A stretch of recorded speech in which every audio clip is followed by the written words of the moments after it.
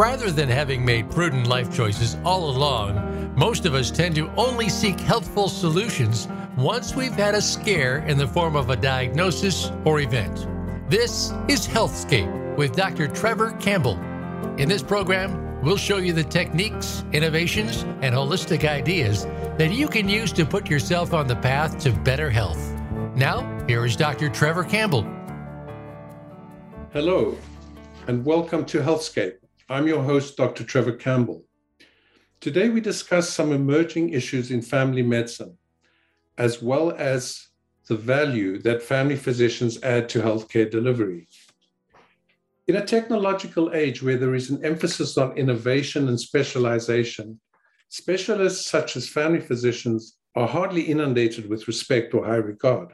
After all, it is the specialists who know way more.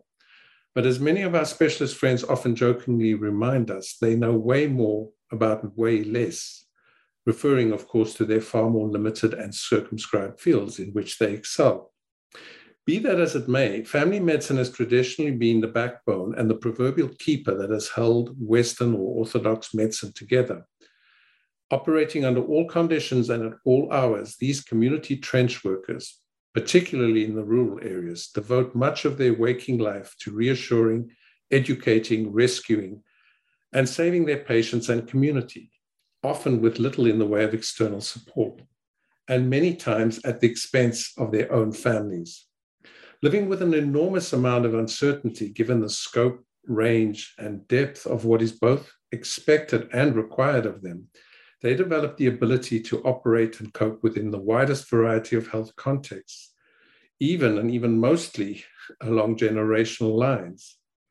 This uncanny so-called sixth sense, hardly a mystery, emerges naturally from a keen recognition of countless repetitive clinical, situational, and contextual patterns over time.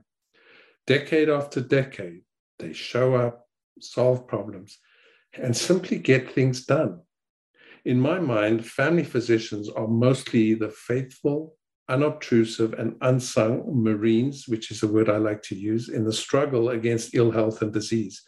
Consequently, to at very least be fair, our gratitude and regard should and needs to be appropriately elevated. Our guest today embodies everything that I have already mentioned and more. A brief biography. Dr. Charles Helm has been a family physician in Tumbler Ridge since 1992. He received his medical degree in South Africa at the University of Cape Town. He's a fellow of the Royal College of Family Physicians, of the College of Family Physicians of Canada. In 2013, he received the Rural Long Service Award from the Society of Rural Physicians of Canada, and in 2016, received the Rural Family Physician of the Year Award from the British Columbia College of Family Physicians. He is an organizer of medical conferences with interests in polypharmacy, evolutionary biology, and health promotion through healthy lifestyle choices. He enjoys teaching medical residents and students. He's the author of 9 books on Northern British Columbia. He's been an explorer in the Wolverine Nordic and Mountain Society, designing, building, and maintaining 100 kilometers of hiking trails.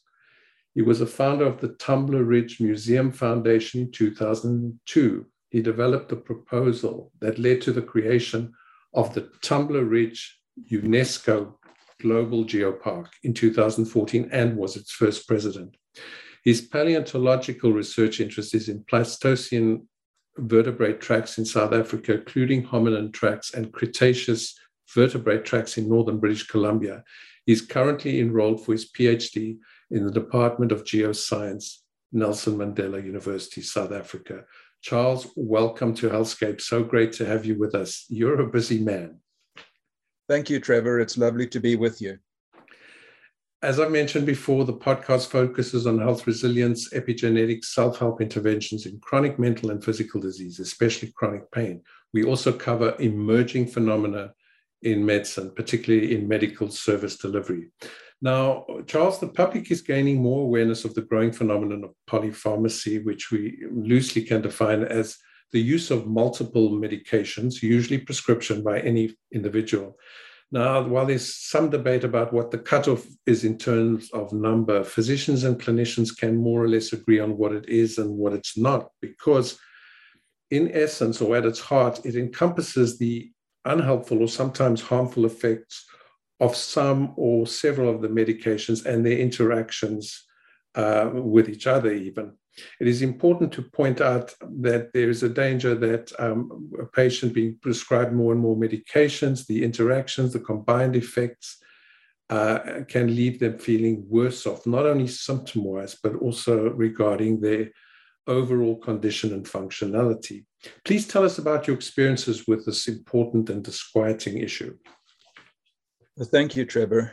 Well, polypharmacy does not begin with the family physician intentionally committing any patient to being on too many medications. It sneaks up on one, and it's to do with various things, possibly fragmentation of healthcare, different specialists not knowing what the other one is doing, each prescribing a medication. It's to do with cascades where one medication gets started, causes a side effect, and rather than think of removing the first one, one treats the side effect with the second one, which might cause a third side effect, et cetera, and that's called a cascade.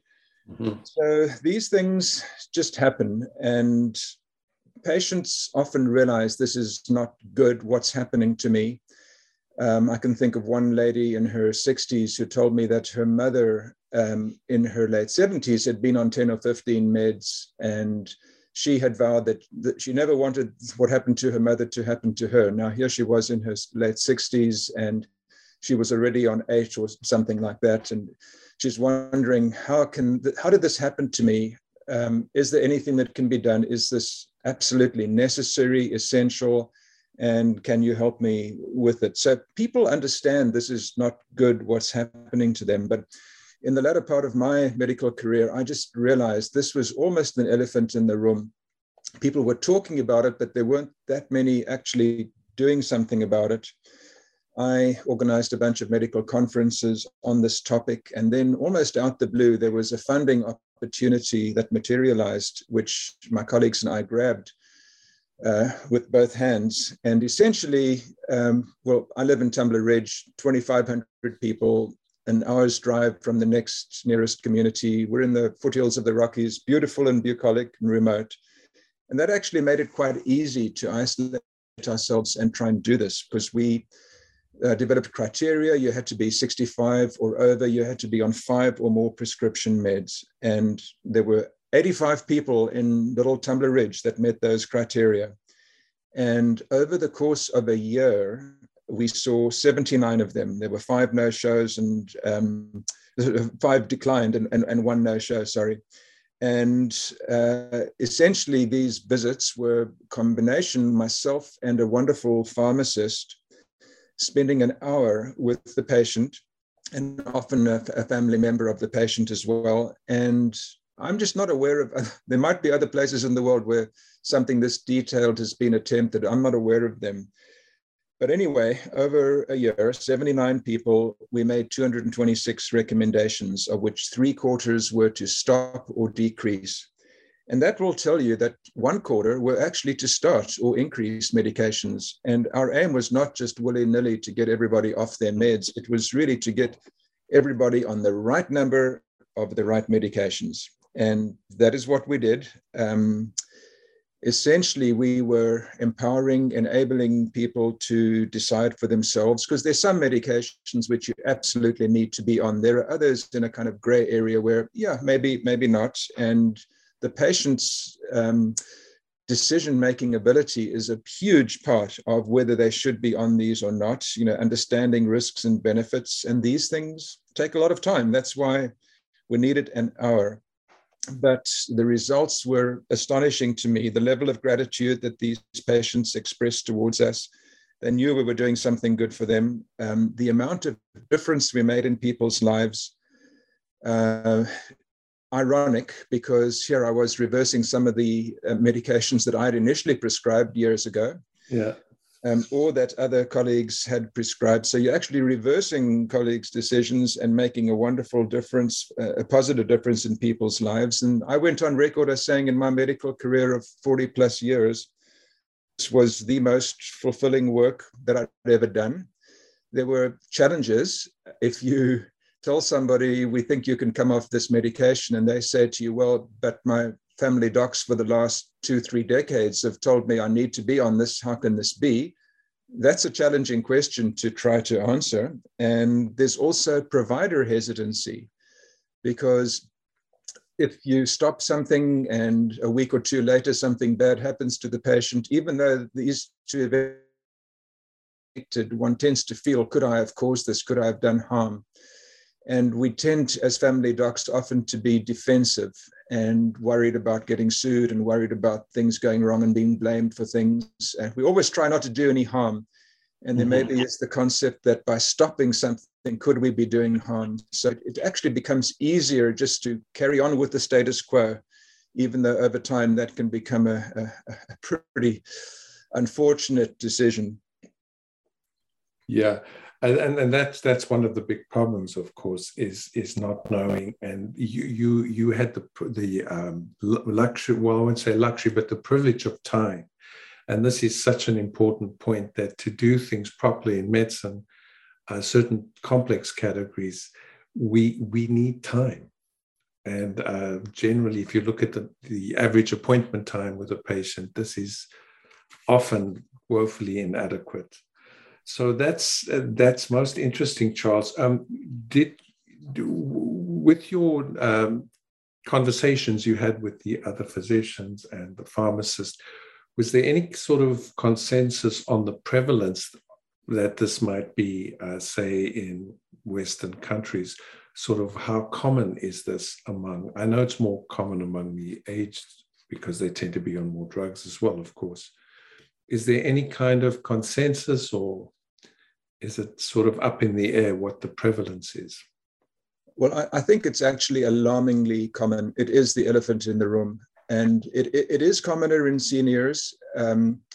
They've had longer to accumulate medication, yes, for one thing. Sure. But I don't know. My ideal is, as people age, they actually end up on less rather than more, because the things that might have worked for them and worked well with it when they were in their 50s and early 60s, for example, as one gets older, one doesn't necessarily tolerate things better. Often one tolerates things worse. So my ideal is, as you get older, you go on less and less and less. Yes. And one of the problems is that there's no real incentive for pharmacists to take an active interest in this. You know, our pharmacist here in Tumbler Ridge is an exception. She just says, no, what I want is healthy people. The number of prescriptions that I fill is not what it's about, even though, you know, she is incentivized to fill as many prescriptions as possible from a financial perspective. It doesn't make sense. And so you need really special people like her on side in trying to do something like this. Absolutely. No, I totally agree with that. Now, at this point, I just want to make this one remark, please. That now, for the listeners, it's obviously the last thing we want to do is give the impression that anyone on several medication is somehow at risk for something bad. This needs to be determined by an appropriately trained clinician. We know, for example, that moderate to severe high blood pressure can sometimes require 3 or even 4 medications in order to simply control it adequately. Now, you have mentioned that, I know quite a bit about your background, Charles. So when you describe this as a highlight of your career, then it's major impact we're talking about. So it is amazing you had that experience. While you were talking, I also thought of, it's the type of thing that would be excellent to expose junior, newly qualified physicians, but then it would also not be very fair because they do not have the knowledge or experience base. But it certainly would be helpful if this, I know it wasn't really taught, not too much was said about polypharmacy. I mean, we had too many basic things to learn, I guess. So what were there any other lessons other than it's rewarding and a lot of people do need this intervention? Were there any insights into how to deal with this problem on scale? Because you had a year, and I know these cases are tricky, right? And basically should be done in a hospital setting or some kind of nursing care setting. But is there were any insights? Did any insights come out as to how one could ramp this up at a sort of larger community level? Right. We didn't admit anybody. In an ideal world, okay. I don't want to do admissions. We got by with not admitting anybody. And there are a number of things. Firstly, just the burden of 4 times a day, often in some elderly people, and cocktails, and in the morning it's this, and in the evening it's that, and mixtures. Trevor, I think you and I would struggle to follow that sort of advice, yes, and I have no idea how these people can actually manage it. So that's one thing. But we actually gave a webinar, and there was a lovely cardiologist from Victoria saying, well, does this mean that all my severe heart failure patients are going to be in the emergency room now with florid heart failure? And the answer was, we absolutely recognize that to treat heart failure, cardiologists with great forethought develop a cocktail of 3 or 4, sometimes 5 medications. And we never dream of tampering with that. Yes. Whereas with type 2 diabetes, for example, people also end up on 4 or 5 or 6. And there we had great confidence in reviewing lifestyle things with patients and managing to get them off, and often managing to get them off their insulin and onto healthier choices, because insulin makes people hungry and overweight, and it makes the diabetes harder to control. So you get into a horrible vicious cycle with diabetes. But one of the things was just being willing to go slowly. So sedatives, benzodiazepines, for example, really not a great idea in the elderly, but one often needs a year or even more, very, very slowly, to get people off their medications. The PPIs, proton pump inhibitors, I just think that's the ideal medication. If you're a drug company and you want somebody on this forever, you've got the ideal drug, because you have heartburn or dyspepsia or something going on in the beginning, and it's like a miracle. It shuts down your acid completely and you feel so much better. And then if ever you on your own just say, well, let me just stop taking it for a few days, you're going to get this horrendous rebound heartburn. And the lesson you take from it is, I definitely need it. I can't stop it. And you need someone to explain to you that these PPIs, these medications, in most cases are designed for short-term use, a couple of weeks, maybe a month or 2, not long-term. But it's just incredibly prevalent how people end up on these drugs for 2, 3, 4 years or a lifetime. Significant harms associated with these drugs long-term. And patients need this advice that, yeah, there's that rebound thing. So we've got to taper you gently over a period of a few months, and then you can be off these things. But left to their own devices, it's extremely unlikely that our patients are going to come to that realization on their own. Some of the other ones one can stop quite quickly. Some of the diabetic meds, the non-steroidals like ibuprofen. One of the really worrisome things is, I can think of a lady who was in her 70s, and she thought she was getting dementia. Her family thought she was getting dementia. It was a drug that I had prescribed when she was in her 50s or 60s, and it worked very well, amitriptyline, with anticholinergic side effects. And what had worked well for her in her 50s and 60s was causing problems for her as she was in her 70s and getting into her late 70s. Stopping the amitriptyline within a week or 2, she was back to her old self. She was immensely grateful. Family were just, I cannot tell you how relieved a family is to know that what you thought was dementia in a loved one absolutely turns out to be a drug side effect. And it's that simple. And I mean, the other drugs, Trevor, that you will be very familiar with in your chronic pain work, like gabapentin, supposedly one can stop it fairly quickly. But you just have to see a couple of cases where somebody ends up with the psychosis from stopping gabapentin. Yes. And you say, well, why do it in a hurry? Let's just do it slowly. Right. There's no advantage to doing it just instantaneously, really, and there are risks. Well, my go-to phrase is, we learned this at medical school, of course, is with the elderly, you're starting a medication, start low and go slow.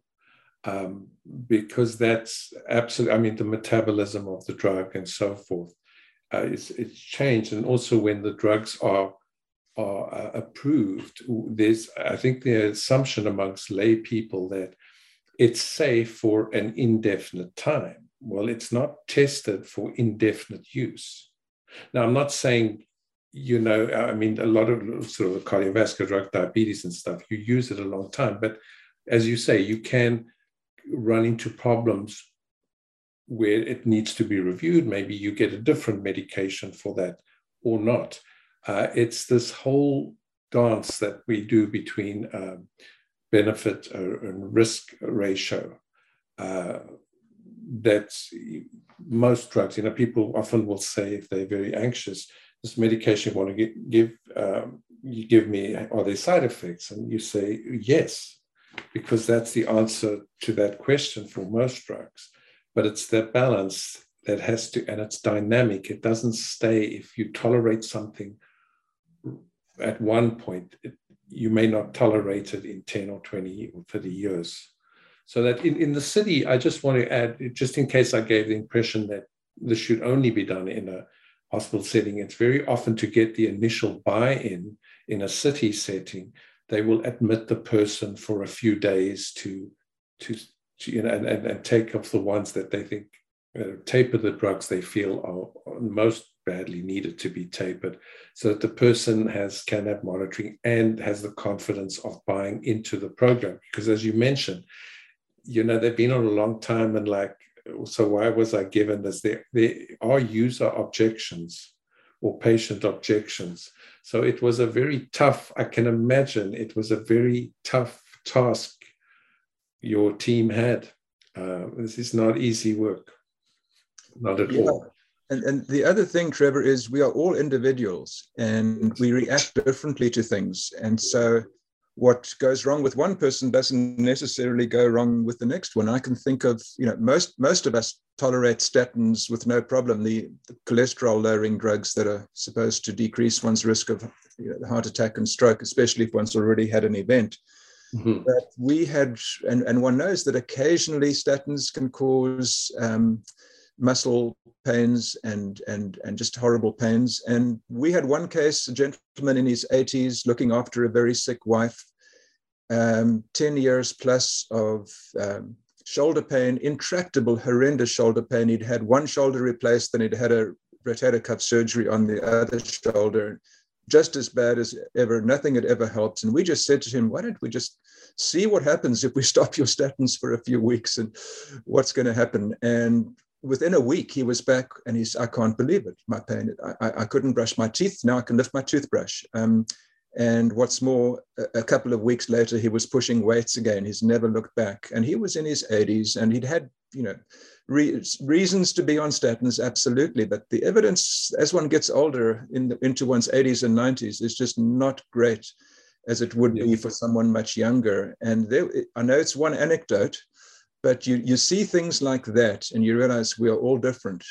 I could be on a statin and I wouldn't have that reaction, but he did. And others might say, well, you stopped the drug, he got better, it might not be connected, fair enough, but he'd had his pain for 10, 20 years. And all of a sudden, you take away a drug, it's suggestive, it's pretty robust and suggestive. Yeah, but they often use the revert. Lay people often will say, the only thing was changed is they removed this drug and I got that. So it's timeously related, but it may not be causal. We know it's quite a problem proving causality, right? It's a whole another ball game. So the difficulty as well is if there is some sort of unrelated event that is not really plausible from the removal of a drug, one can meet resistance with the patient. saying, well, that's the only thing that's changed. I don't even change my breakfast and my lunch routine and so on. Very interesting. So, staying on this theme of quote unquote too much or overload, there are, of course, other problems that you're very well aware of in family medicine that we didn't hear too much about a decade or two ago, such as the over-investigation, over-diagnosis, as well as over-treatment. It all basically comes under the banner of medicalization or over-medicalization. What are your feelings on these, Charles? Well, my feelings are yes to all of the above. Short answer. Yeah, the over-investigation, I mean, apart from anything else, there's the cost to the system. And we all know, what a burden, yes. what challenges funding healthcare involves. And over-investigation it's very expensive to order tests. And I actually got into trouble from the administrator here about 10 years ago. I was told I was not ordering enough tests to justify having a lab tech here in Tumbler Ridge. I must mend my ways and I must order more tests. And I said, sorry, I'm ordering what's necessary, And the bottom line is you only order a test if you're going to act on the results. You don't, ordering a test is not a fishing expedition. No. Let's do a bunch of tests and see what we pick up. That is terrible because the things you pick up might be of no relevance whatsoever to the patient, even though they seem to be abnormal. And then you've created anxiety and you've created a vicious cycle of needing to do more tests to investigate these things, which are, incidental findings.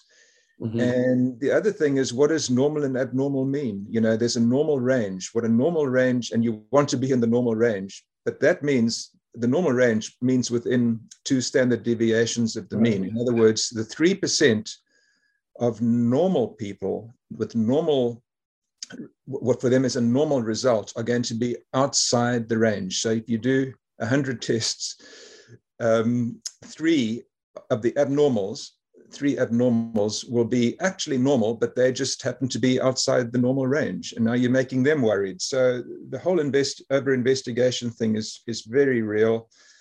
Overdiagnosis, I mean, I'm so happy to see there's a major conference on this coming up in Calgary soon. It's getting more and more attention.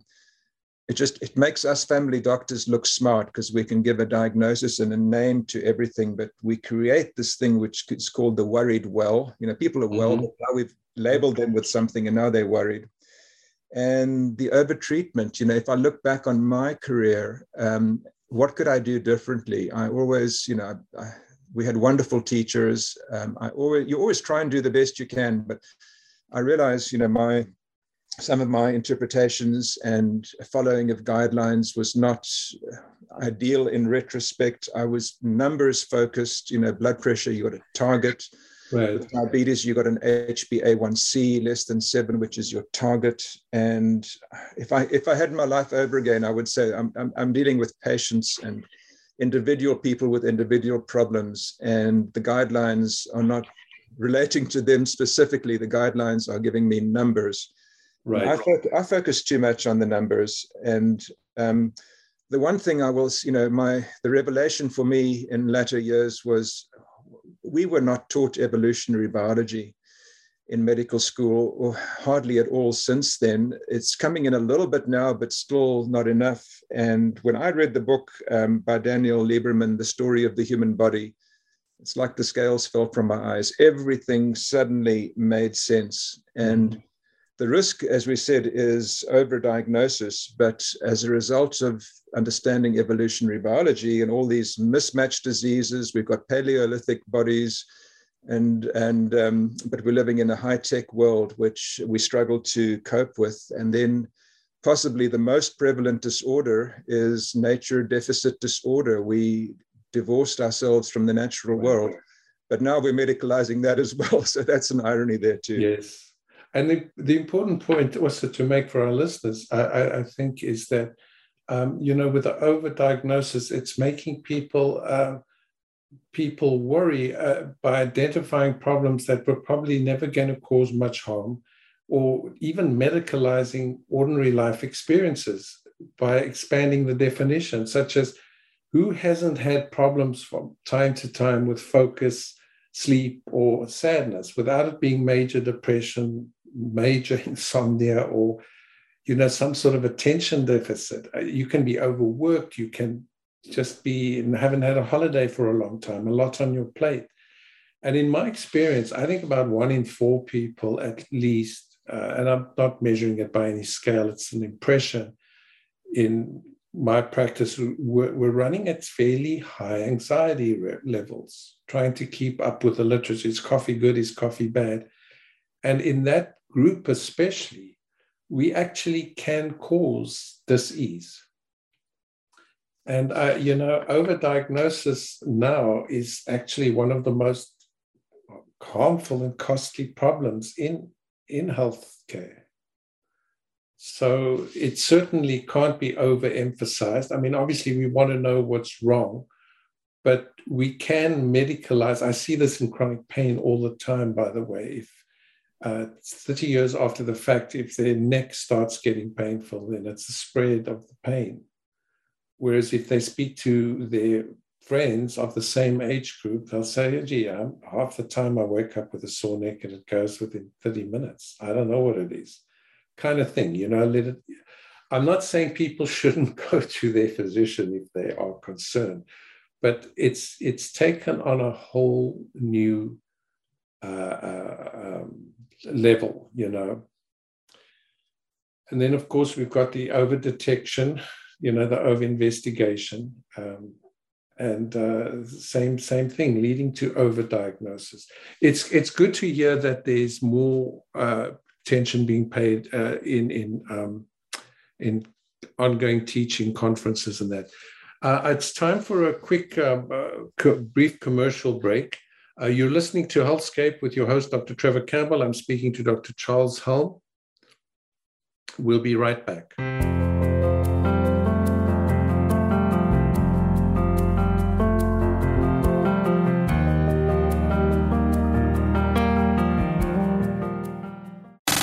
Have you friended us on Facebook yet? Why not? Just go to facebook.com/Voice America or search for the keywords Voice America. Once you are part of our Facebook network, you'll receive daily messages about what's happening with our shows, this week's featured guests, and new happenings at the Voice America Talk Radio Network. And you can add your voice to the always active discussions on our timeline. Just go to facebook.com/Voice America or search for Voice America. Are you satisfied with your chronic pain treatment? Chronic pain experts agree that recovery can only occur when the psychological and social issues, which help trigger and drive the chronic pain, are treated along with the other problems. Medications, injection therapy, and a range of physical therapies may provide temporary relief of symptoms, but they don't actually address the root causes that drive the chronic pain. I'm Dr. Trevor Campbell, a chronic pain consultant and author of The Language of Pain, a self-help book for those struggling with chronic pain. Add this type of therapy to your existing treatment plan and experience the difference. Get your copy of my book, The Language of Pain, on Amazon. And for further direction, there's also the Language of Pain online course available on my website, www.trevorcampbellmd.com. Act now to take back your life. Follow us on Twitter at VoiceAmericaTRN. Get the lowdown on guests, new shows, and your favorites. That's VoiceAmericaTRN.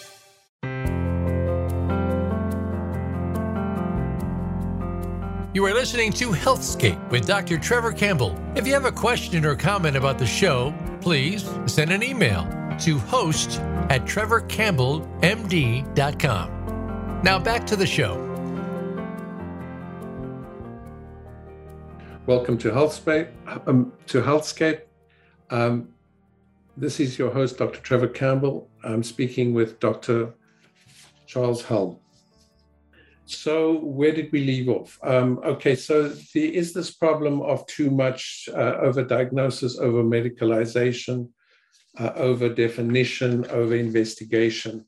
But it's good that there's awareness among physicians is now increasing to the point where we ask the question before we do something. Because people can, for example, with an MRI, Charles, at 50 or 60, there's going to be a lot of commentary on what is seen, the imaging. And people will say, well, how do I know that's not, that wear and tear is not the cause of my problem?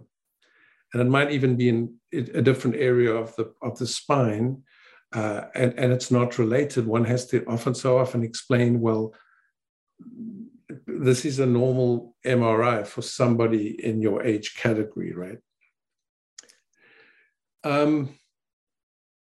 Charles, I'd like to, at this point, to loop back to the beginning of the episode, where I spoke of the role of the family physician.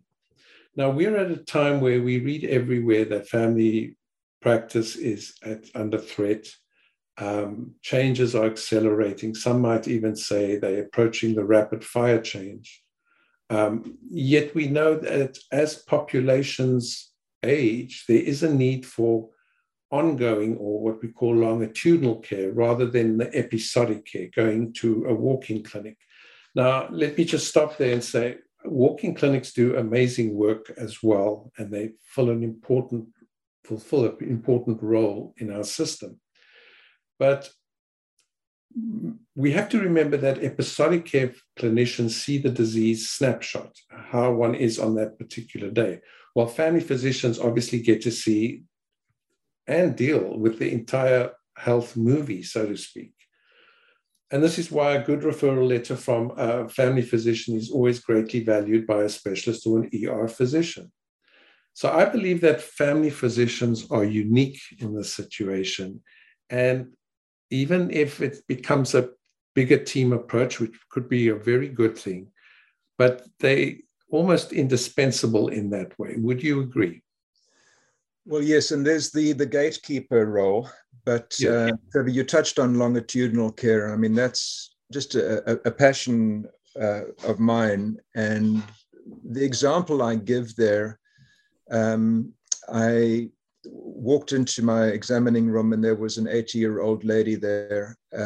She had been to 2 different emergency rooms in the 2 preceding days, and she'd seen 2 extremely competent colleagues, emergency room physicians, but she had vague symptoms in her legs, which were difficult for her to articulate and difficult to work out. But I walked into that room and I've known this lady for a couple of decades. I know she's a very high-functioning 80-year-old. And I walked into the room and I said, my goodness, what's the matter? What's the trouble? Because it's that sixth sense that you were talking about earlier. Don't ask me how you know or why you know, but you know there's something major and catastrophic going on here. And how can I help this patient? And this is not going to be a 5-minute consult. This is we've got to work it out here and get right to the root of the problem. And the quick summary is that she had an abdominal aortic aneurysm, a big one, which had begun to leak and which was ready to pop. And this was causing her symptoms at a distant part of her body in her legs. And she could not articulate this well, but you had to sit down with her knowing there was something major wrong, and just patience. As you said, it takes time sometimes. Anyway, about 5 hours later, she was in Vancouver having a 13-hour operation by a vascular surgeon and has done very well. But I would always I would hope that she would come in when I was teaching medical students and residents, and I would just say, here is an example of longitudinal care and its benefits. I cannot tell you why I knew, but I knew, and we worked it out. And this is a case in point. But the other thing with longitudinal care, I think you touched on it too, is generations, being able to watch the kids that you delivered grow up and become teenagers and then have their own kids and get married and so on. I mean, that's just an immense privilege. But you also touched on the fact that things are not getting easier, they're getting more complex. And I think you used rapid fire. I just think of it, you're rafting down a river, and in the past it was a pretty placid river, and now and then a rapid, and in the last few years it's becoming more and more. Every now and then there's a waterfall, and now the rapids are sort of becoming continuous, and you're wondering, well, where are we heading? Into a canyon with something unnavigable. So it is worrisome. Family medicine is essentially at risk. Yeah, no, definitely. And then we've got the other thing with the administrative, the paperwork that balloons. And unlike in the legal profession, a lot of that work after hours, done usually after office hours, is not reimbursed. So it is tough. I just want to go back for a minute, just for our readers. An aneurysm, Dr. Helm spoke about an aortic aneurysm. That's a kind of weakening in the wall of an artery, and it balloons out. So it's under threat of bursting. And obviously the aorta is pretty major vessel, like the major vessel, right? So to get back to it's definitely, you see, the other thing is that studies have shown, as you know, Charles, you'll know this well, that people who have a trusted family physician, in other words, a favorable relationship, and they're happy with the service and so forth, and that's the majority, because one really struggles to find them. It's a rare commodity, if I can use that word. But they have better health outcomes. They visit the ER less often. They generally rate the healthcare system better than their counterparts, whatever country they're in. I don't know, I can't name you all the countries where this particular type of study was done. But there are major benefits, and yet it is definitely becoming, I think, inimical, unfriendly environmentally to the practitioners, and burnout is a major problem. Which brings me to my next question. What first attracted you to a career in family medicine, and you went to the added complexity? You know, we think of rural areas in terms of less complex, but from a physician's point of view, increased load, less support, less teaching, and so forth, in a rural community. So what are perhaps the two most important things, one or two, that you have learned through your career choice? And these are life lessons. They don't have to be medical lessons, that you perhaps don't believe you would have learned as thoroughly or perhaps as definitively in another situation that you could have chosen. Yeah, interesting questions. Just the opportunity to be part of the service profession is incredible. I mean, it's always been incredible, been a privilege, and the opportunity to engage in teamwork with a dedicated, colleagues and professionals has been, those have just been incredible opportunities. And with that goes just the notion of being in it for the long haul. There is so much, we're almost encouraged, we're incentivized to move on and try something different and try something new and be in one place for a year or two and then try something exciting. You're almost fighting against the current when you say, no, I'm going to stay here because this is where I want to be, and I'm going to be in it for the long haul. So I've been in Tumbler Ridge for 30 plus years. I can hike out of my back door onto these hiking trails. I've been on call 1 and 2 or 1 and 3 evenings and days for most of that time. But there's the power of reframing. Because one had to be on call that often, the calls are not necessarily that heavy, but they're just frequent almost all the time. Because of that, I was able to write books. I don't think I would have written 9 books on this region if it had not been for the burden of being on call. So good things come from bad things. And the other thing with family medicine, I remember I had a guidance counselor when I was at high school, and he persuaded me that family medicine, and in fact, rural family medicine, was what I wanted to do. And he said, there are very few professions where every day of your life, you're going to have something that challenges you intellectually, is interesting, is fascinating. Medicine will give you that. And other professions might become more humdrum over time. So I took that, I learned from that, and I'm happy to say that I was able to put it into practice. But, at the end of it, one chance, one life, we're only given one life. Seize the day, carpe diem, and keep the flag flying at the end of your life. Look in the mirror, and hopefully you and your family can say you did your best, but seize the day was my maxim.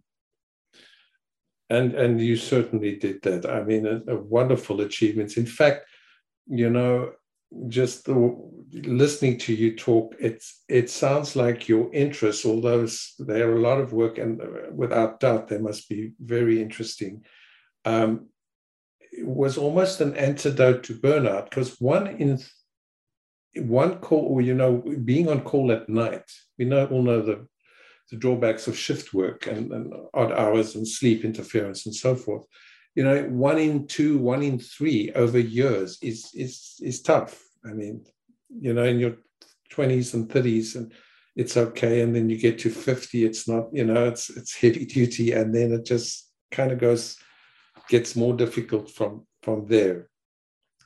Now, but thank you for that. I think that's a wonderful way to be able to be so resolute. Your carpe diem, to keep that going for decades is a great inspiration, even to me at this age.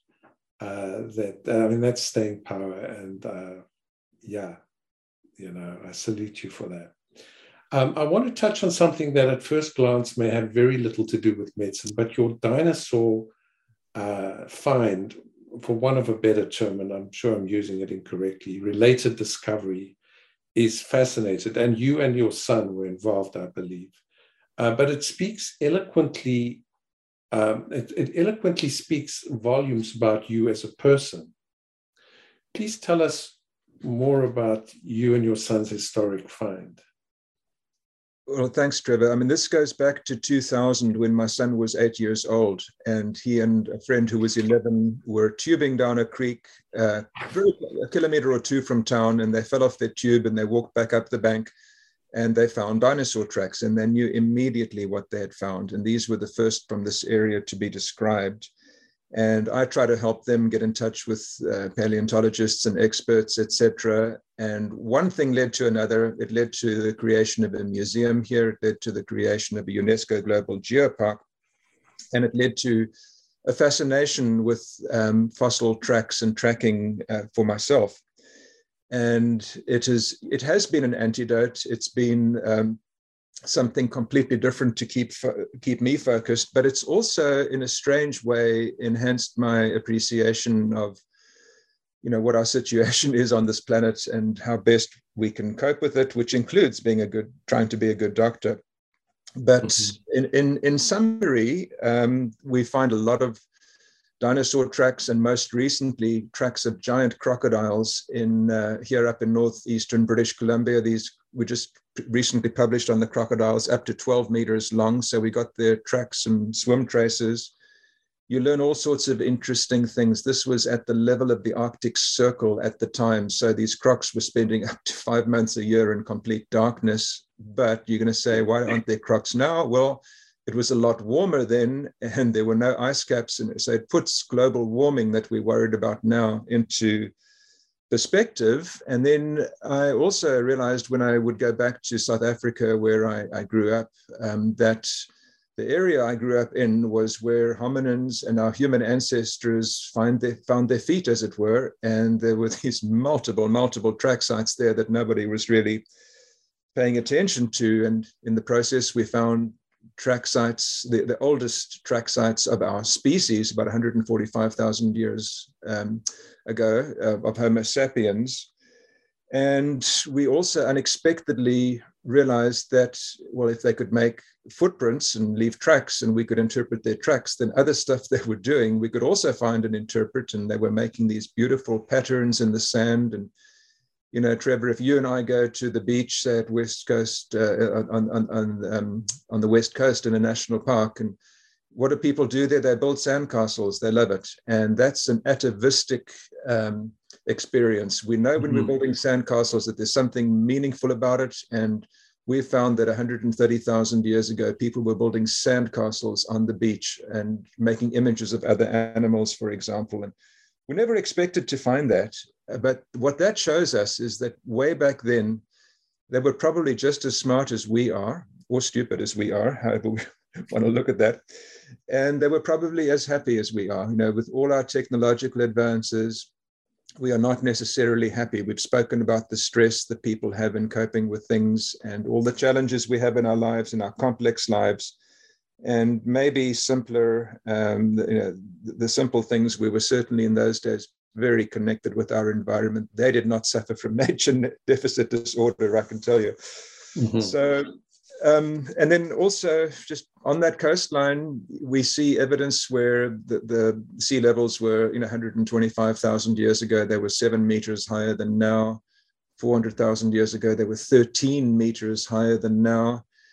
And you realize that when sea levels rise, the evidence we see there is it becomes exponential. It's like a vicious cycle. And when they start rising, they rise faster and faster and faster. And in those days, the people in one lifetime, they would have noticed the coastline moving, but they had no infrastructure. They could simply move. They were adaptable. And the problem for us is all our cities are on the coastline. Most of our cities in the world are on the coastline, and we've got this massive infrastructure. And how does everybody move inland? It's just unthinkable. So having a deep time, a paleontological perspective for me has been wonderful, because you see these things in context and you realize we do have a lot to worry about. Firstly, in terms of the future of medicine and family medicine, but also the future of the planet. And I found the paleo connection has really enriched how I look at these things. That's wonderful, the connections you're able to make.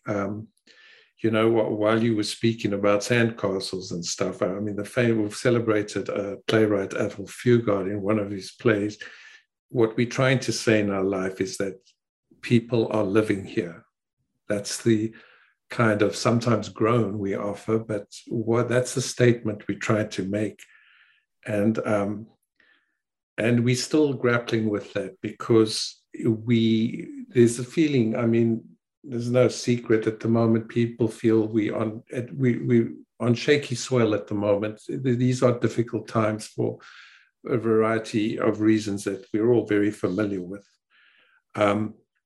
But this is most fascinating. So one question is, and it may be a bit personal, you can answer it in one sentence if you like. So where does Dr. Helm go from here? I can, obviously, you'll get your PhD. I can't see you, staring on the porch with coffee or something. So can you tell us briefly a further plan or direction that you may take?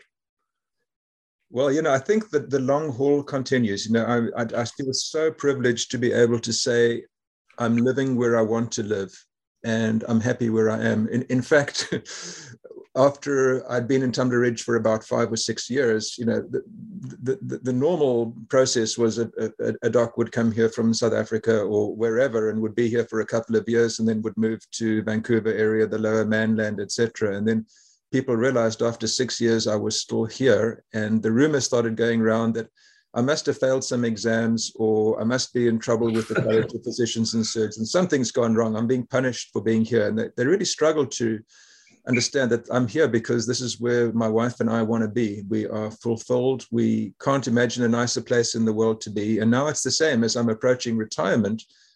No plans to move, but so many other people finish their working lives here, and then they want to move to where they think the grass is greener without really appreciating the things that make rural life so special. So all I can see in the future, no major developments, no major moves, but more of the same. Just you got to know when you're on a good wicket, when you just want to stick there when things are going okay.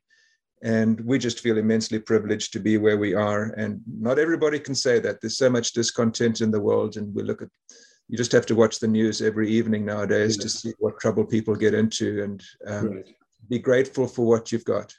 Absolutely. Well, having visited there before when I lectured, I think it is also, it's more insight with age, of course, but it's a wonderful setup there. It is indeed a beautiful part of the country, and unspoiled.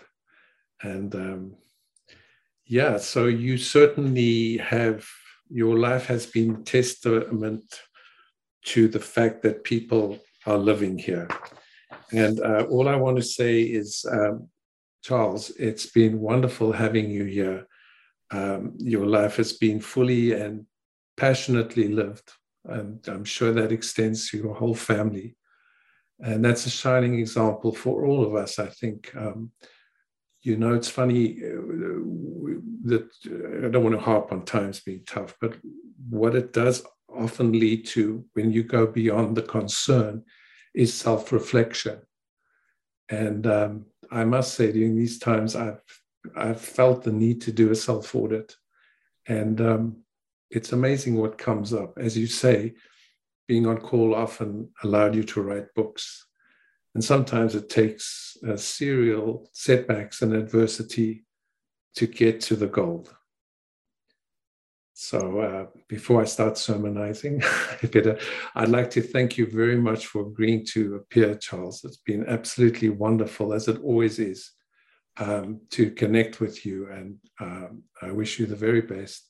And hopefully we'll have you back on the show at some time, if you would come, on maybe something on evolutionary biology, because although it sounds very lofty to a lot of people who are not in the medical profession or in the science professions, it is fundamental to how things arise and our interventions and so on. Thank you again. Thank you, Trevor. A huge privilege to be on your show. Thank you so much. You're very kind. This is Dr. Trevor Campbell from Healthscape signing off. Goodbye.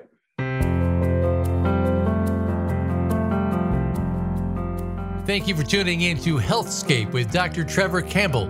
We hope you'll join us again next Wednesday at 3 p.m. Eastern Time and 12 noon Pacific Time, or listen anytime on demand on the Voice America Health and Wellness Channel. Have a healthy week.